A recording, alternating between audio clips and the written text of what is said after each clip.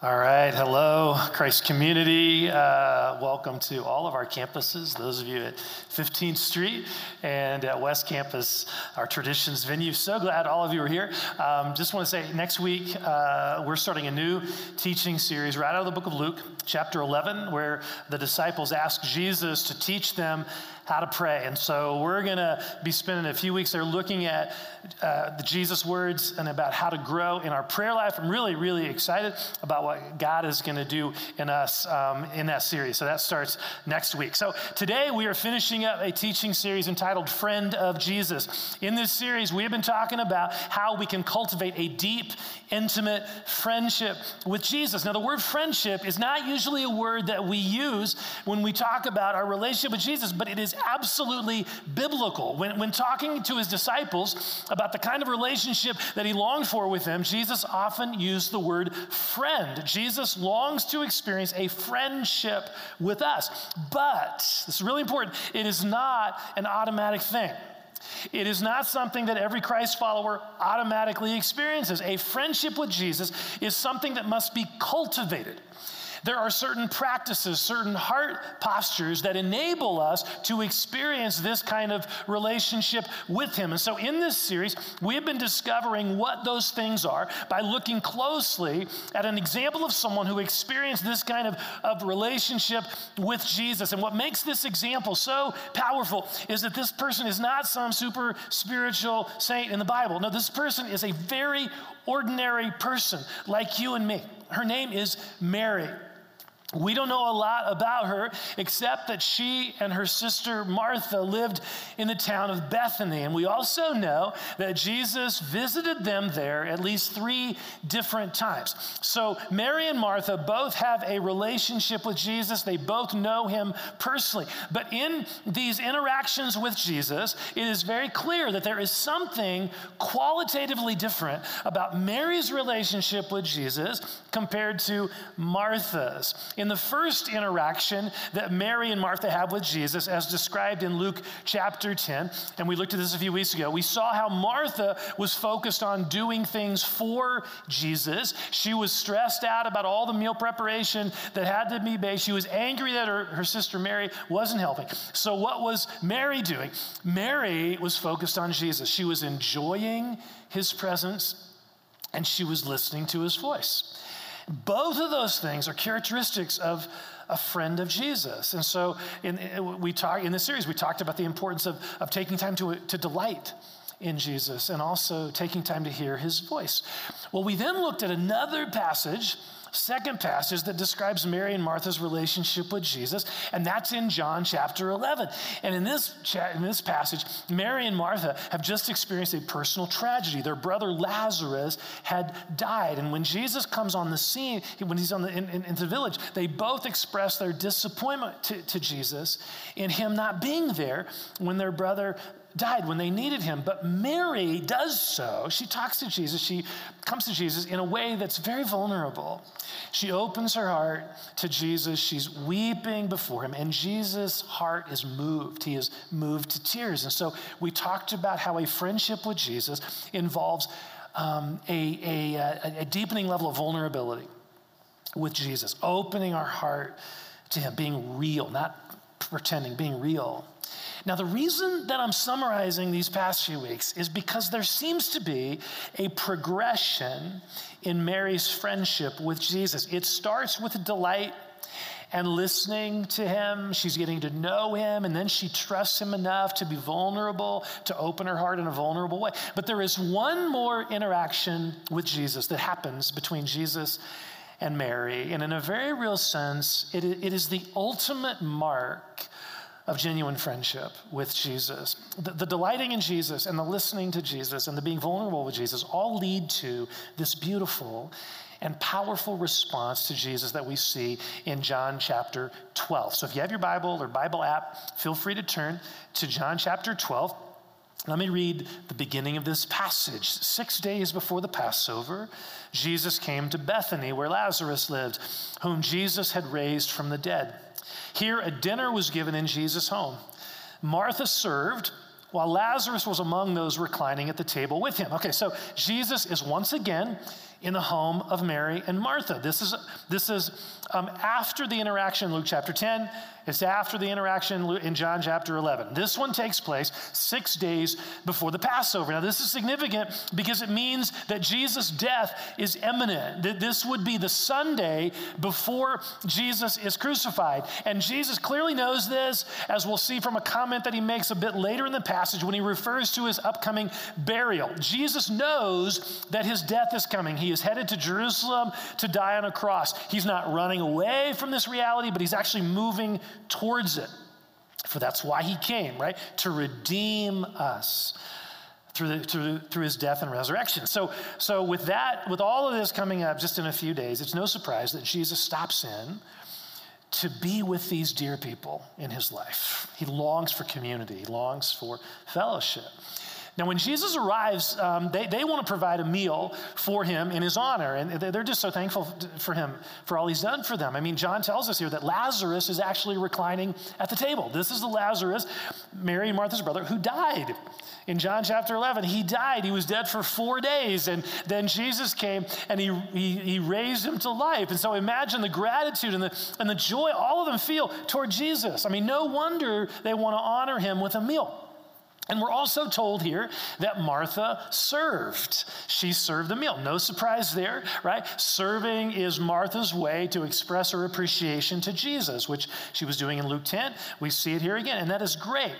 I've had a few conversations with some of you who, just during this series, who have kind of come to Martha's defense a little bit, acknowledging that she probably had a different personality than Mary, and she was perhaps more wired for intellectual conversation and for doing and all that. Which certainly could be the case. It really could be.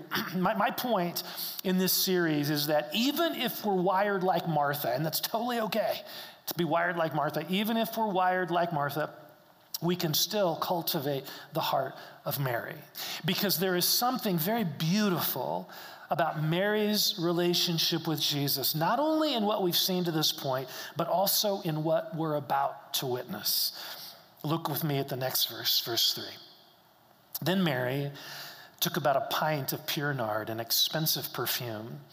She poured it on Jesus' feet and wiped his feet with her hair. And the house was filled with the fragrance of the perfume. So in the midst of all the activity and the laughter and the conversation happening around the table, Mary slips out of the room and she grabs an item that is very precious to her. It's a bottle of perfume, a very expensive perfume. We find out later in the passage that this bottle of perfume is worth a year's wages. A year's wages. And I thought buying perfume at Macy's was expensive. But seriously, this is some expensive stuff. So this perfume is worth thousands and thousands of dollars in today's economy. Thousands of dollars. Some scholars speculate, we don't know this, but they speculate that this perhaps was Mary's dowry, what she would be able to financially bring into her marriage one day. So Mary takes this very prized possession, not just financially, but all that it represents. She takes this very prized possession and she walks over to Jesus' feet. Jesus was reclining at the table, which means that his feet would have been away from the table. And so she kneels at his feet and she begins to pour this bottle of perfume on his feet. And then we're told that she began to wipe his feet with her hair, which means that she had to let her hair down, which was, in that culture, that was a shameful thing for a woman to do. It represented a woman of loose morals, which Mary was not, but Mary didn't care about appearances. She was focused on Jesus. John tells us that the fragrance of the perfume filled the room. Conversation stopped as people became aware of what was happening suddenly into this very ordinary moment around a dinner table. Mary was responding to Jesus in a way that was fairly shocking and unsettling for some. Mary was giving to Jesus one of her most prized possessions, pouring on his feet something that had significant value to her. So why? Why did she do this? What was it that moved her to offer to Jesus such a valuable possession? It wasn't guilt, and it wasn't some religious ritual, and it wasn't peer pressure. I mean, no one else was doing this, right? This wasn't peer pressure. Clearly, there is one motivating factor in her actions, one primary heart response, and that is love. As Mary thinks about who Jesus is and what he has done for her, as she gazes upon her brother Lazarus sitting at the table, knowing he would be dead without Jesus. As Mary ponders the wonder of who Jesus is and what he has taught her and what he has done for her personally, she can't help but want to express that to him. And not in a superficial or trivial way, a quick thank you note or whatever. No. She wants to express, she wants her expression of love to reflect the impact that he has had upon her life. And so she finds this very expensive bottle of perfume, a bottle that is perhaps reserved for her wedding day, or that maybe is set aside to help provide income for her and her sister. She takes this perfume and she lavishly pours it on Jesus' feet as an expression of love. She is expressing her love and appreciation for who Jesus is in a profound way. And in doing so, she vividly shows us the ultimate heart response of a true friend of Jesus. And that is a reckless, extravagant, sacrificial love. This is not about comfort. This is not about playing it safe. This is about a heart that longs to find some appropriate way to express her appreciation. And she does so with total joy and abandonment. It's powerful. I mean, for me, this passage is both beautiful and honestly a bit unsettling. Why is it unsettling, you may ask? Here's why. Because this passage forces us to compare our love to hers. It just forces us to compare our love to hers. Here is a woman whose response to Jesus so powerfully and obviously and unashamedly communicates how much she loves Jesus. And it makes me wonder, what do our lives communicate about the depth of our love for Jesus?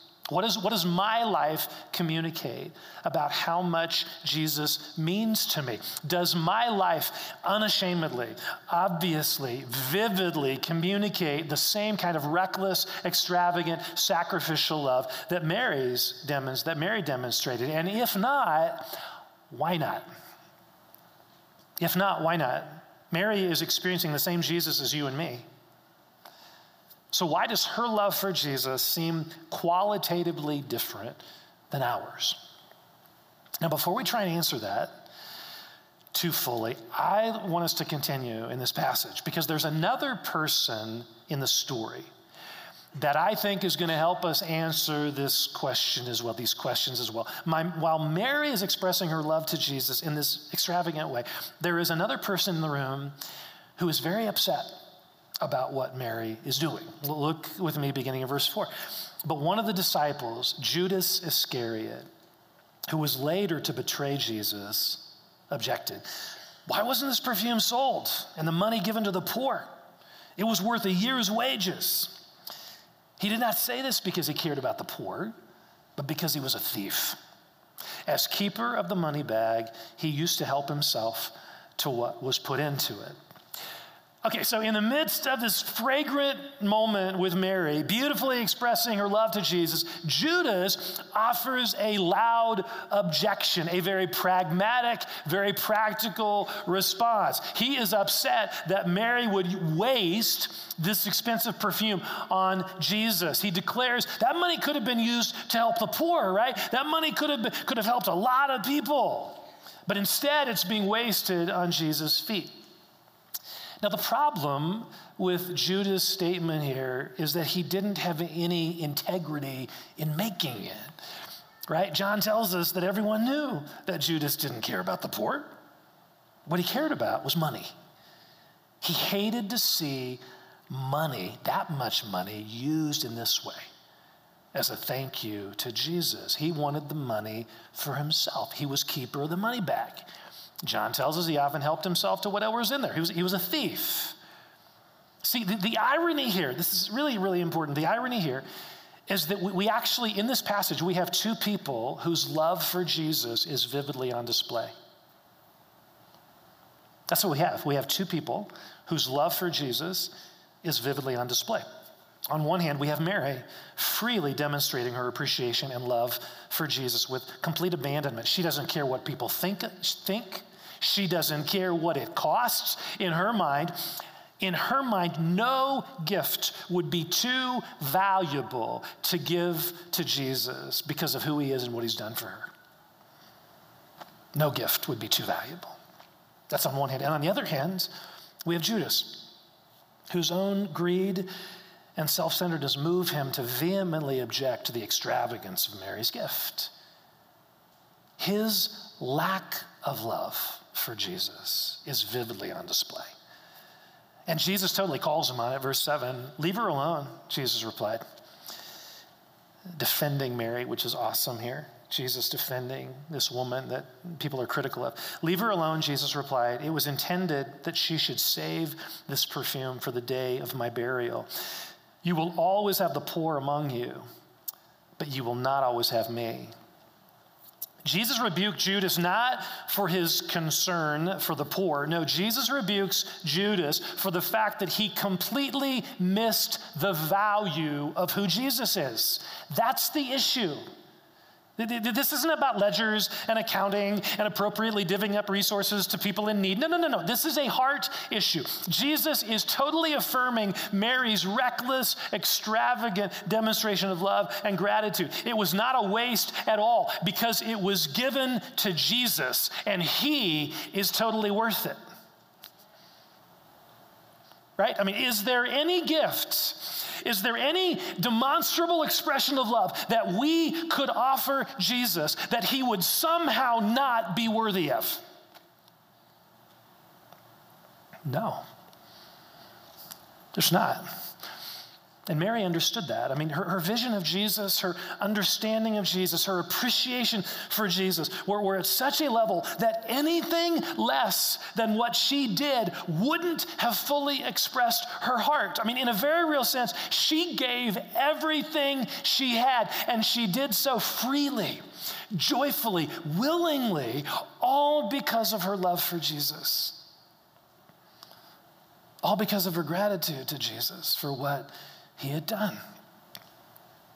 So let's go back to those two questions we asked just a couple minutes ago. Now that we have both Judas and Mary in the picture here, here's the question, a couple questions. Does our life unashamedly, obviously, vividly communicate the same kind of reckless, sacrificial, extravagant love that Mary demonstrated? And if not, why not? See, this is where we live, isn't it? Somewhere between Mary and Judas. This is where we live, between Mary and Judas. And if we're honest, I think we more often lean significantly closer to Judas than Mary. Now, why do I say that? Because many of us, actually probably all of us here, struggle at times with the same exact heart issue that Judas had, a love for money.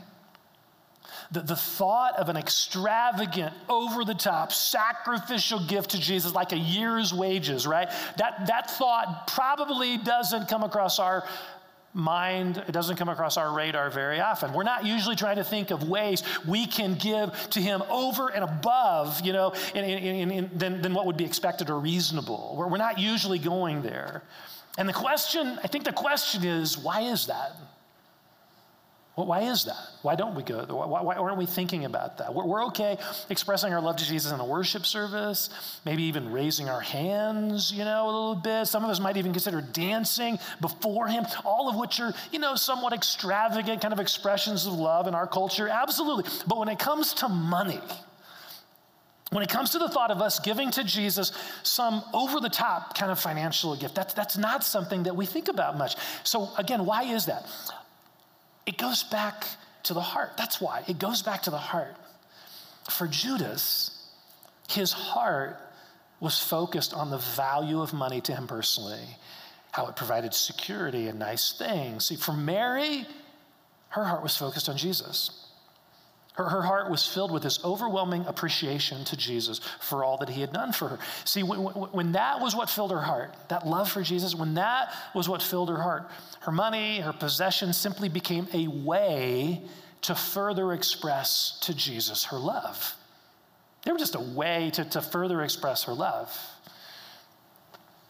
See, Mary's response to Jesus here was not the result of having heard some sermon on tithing. Her response was not motivated by some biblical challenge to step out in faith and be more generous. No. Mary's extravagant gift to Jesus was solely motivated by her love and gratitude to Jesus. So when we think about this question of our hearts being more like Judas or Mary, I think we've got to view this through the lens of gratitude, right? We have to, from this passage. There are other reasons to give other places, but here we've got to view it through the lens of gratitude. How much do we value what Jesus has done for us? How much do we value what Jesus has done for us? How grateful are we for who he is and all that he has brought into our lives? See, when our hearts are filled with that kind of love and that level of appreciation for Jesus, we start looking at our money and our things very differently.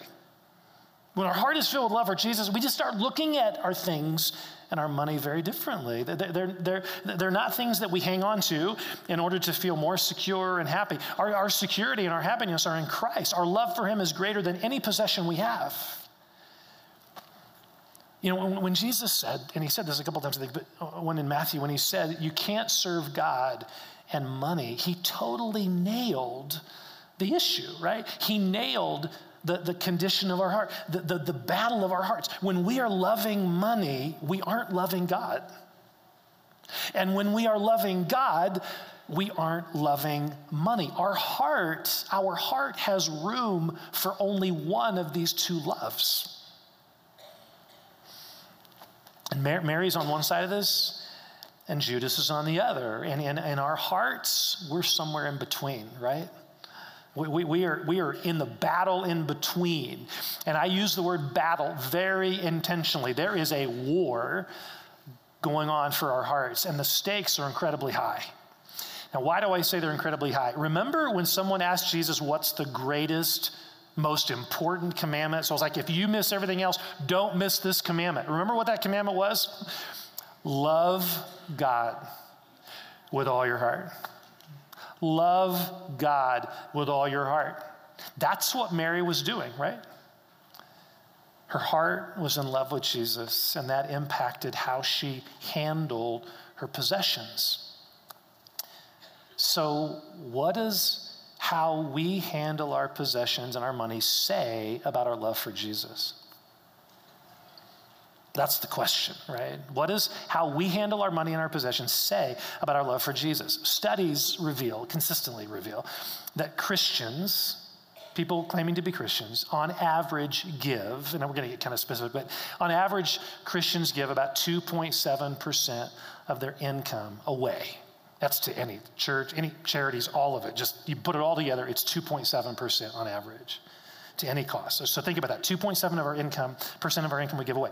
97% we spend on ourselves.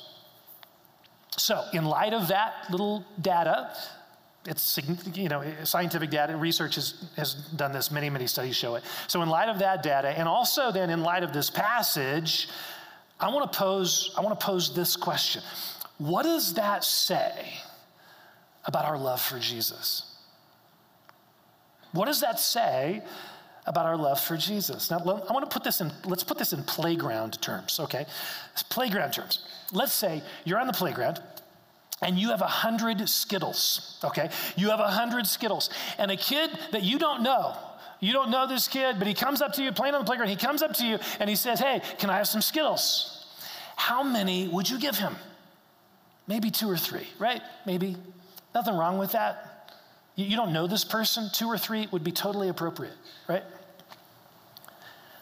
But now let's say, another scenario, let's say it's your best friend who asks you for some Skittles. And this is the friend who on many days when you weren't able to bring a lunch because your family, there was no food in your house, this friend gave you half of their sandwich and half of their chips. And then this is the friend that when you didn't have a pair of gloves, gave you his. And this is the friend that stood up for you when that bully was trying to beat you up. So today he looks at your Skittles and says, hey, can I have some? What's the appropriate response? What response would reflect your appreciation and value of him? Would giving him 2 or 3 and keeping 98 for yourself, would that be an appropriate expression of your value of him? I mean, do any of us here think that would be appropriate? No. I mean, if we gave our friend 2 or 3 Skittles, what would that say about how much or how little we truly value this person? So if we can understand this in playground terms, if we can understand this in Skittle language, we can totally get how it applies to our lives. What does our level of generosity say about our level of love and appreciation for Jesus? Now, please hear me. I don't want to get into specific percentages as if there's one percentage out there that sort of qualifies for this kind of love and get extravagant. I'm not going there because it's not about that. This is totally a heart issue. It's totally a heart issue. And the heart question is, does our generosity reflect a passionate, grateful heart toward Jesus? That's the question. Now, I realize that someone maybe say, well, aren't you taking this Mary story a little beyond the original intent? I don't think so, especially with Judas in the story.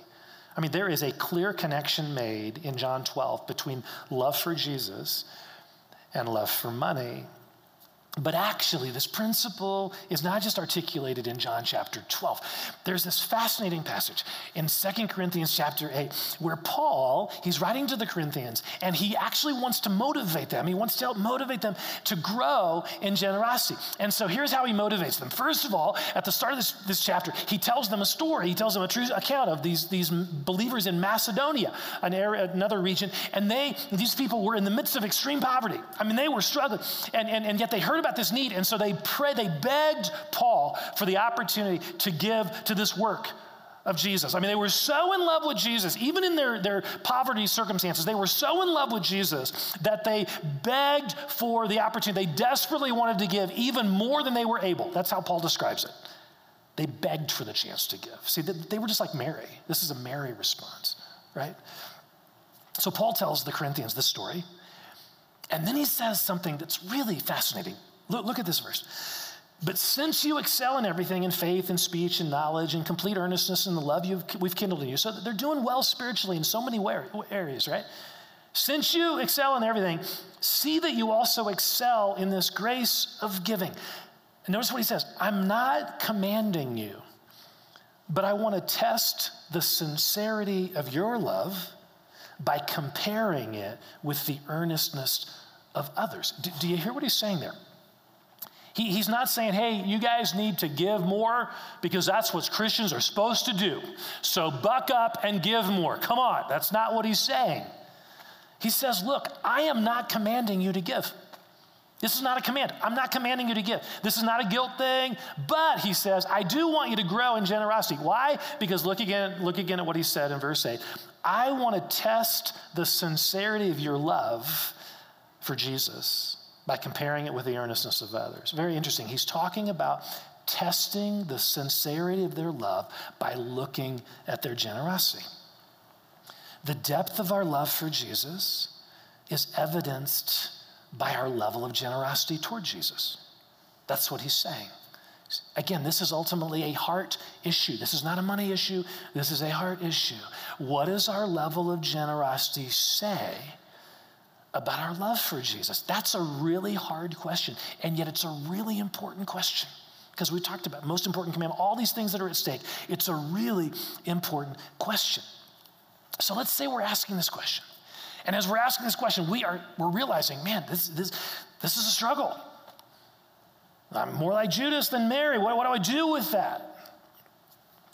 This is not about beating ourselves up. It is not. It is not about condemnation. It's about something else entirely. And Mary, as well as Paul in 2 Corinthians, shows us exactly what that is. Look at what Paul says in the very next verse. For you know the grace of our Lord Jesus Christ, that though he was rich, he became poor, so that you, through his poverty, might become rich. See, notice how Paul starts that. You know his grace. That word know that he's using there, it speaks of experiential knowledge, not head knowledge. He's not saying, you guys know all the information about grace. That's not what he's saying. He's saying, you know, you have personally experienced the grace of Jesus, just like Mary. And just like the Macedonian believers Paul talked about who were begging for the opportunity to give because they love Jesus so much, you have personally experienced the extravagant sacrificial grace and love of Jesus for you. So Paul says, look afresh at this Jesus. Look at him. Look afresh at him. Look afresh at this incredible Savior who is yours and who has given so much to you and has extended so much grace to you. Here's the point, when that love fills our hearts,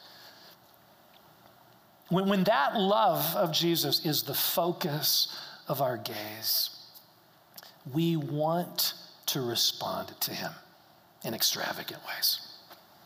We can't help it. When that kind of love, just like Mary, when that love is the focus of our gaze, we want to respond to him in extravagant ways. Our hearts move us. We want to, and we can't help it because his love is that powerful. It is all about our hearts and our love for Jesus. So let's pray.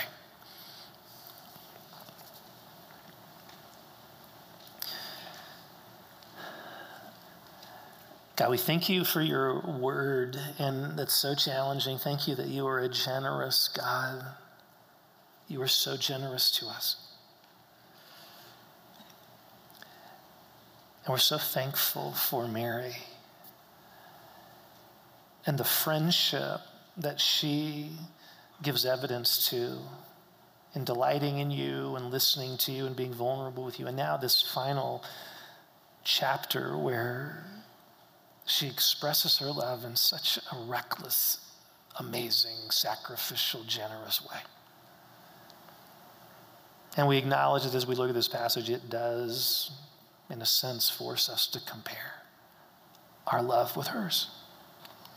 And then we have Judas on the scene as well. And so we find ourselves in the midst of these two responses. And again, we know this is about the heart.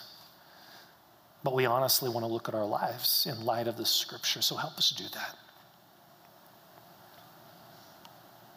So here's what I want us to do. We're going to just practice, just respond in a very practical way in prayer. Here's what I want you to do. Before I describe this, let me just remind you, if you're here and you're not a believer in Jesus, maybe you're an atheist, you're an agnostic or whatever, please feel no pressure to go through this prayer that I'm talking about here. No pressure at all. We're just thrilled you're here. And you can just kind of sit back and chill. But if you're a believer in Jesus, I want to encourage you. Let's pray. Let's just pray about this. And I want to lead you to do this in a very specific way. So what I want you to do, just if your eyes are not closed, go ahead and close your eyes. And I want you to place yourself in this story we just read. So you're seated around a dinner table with Jesus. And as you're sitting there, I want you to think about who he is in your life and all that he has done for you. So think about his salvation, his forgiveness, but not only that, think about what Jesus maybe has done in your life lately, specific ways in which his grace has been poured out, his faithfulness has been demonstrated, his love has been lavished upon you. Just Think about all that Jesus has done for you, and let this sense of appreciation and gratitude fill your heart. So we're just going to take a couple moments here. Just go ahead and in your mind, just imagine Jesus at the table. And you're gazing upon him. What is filling your heart towards him?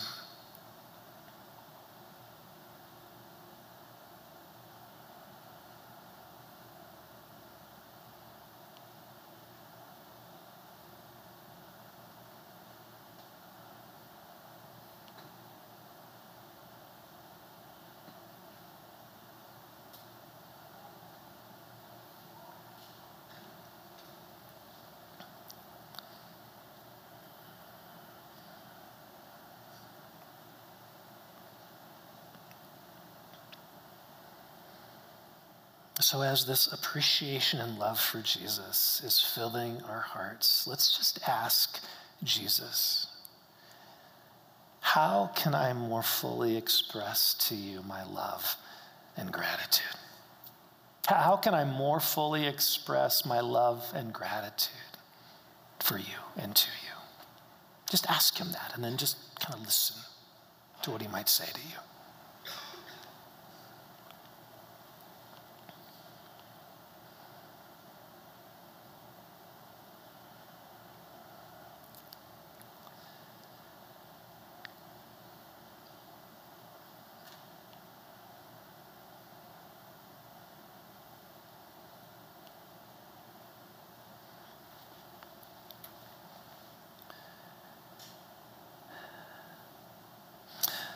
So Jesus, we ask that you would give us the heart of Mary. Give us the heart of Mary.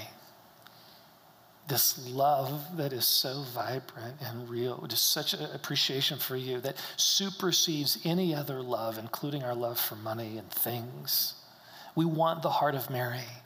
And we pray that you would help us grow in that love so that we would have the freedom to express that love to you in any number of ways. Because you are worthy of all of that.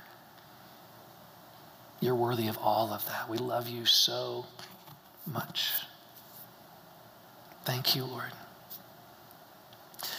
So what we want to do as part of, again, we're big on response here. So as part of our response, as we've been just being with Jesus and listening to him and responding, what we're going to do is I want you just to stay in that place. You'll remain seated where you are. For this first song, we want the worship team is going to be singing kind of a song over us that was written based on this passage. And we want these words just to express our heart's longing, and that Jesus even now could be answering that prayer. Give us the heart of Mary. That Jesus would be answering that as we're just in his presence, letting them sing over us. And at some point, Pastor Daniel will invite us to join and begin singing, to stand and all of that. But initially, we just want to be in Jesus' presence and let these words express the longing and desire of our hearts. So Holy Spirit, we ask you to do that now. Thank you, Lord.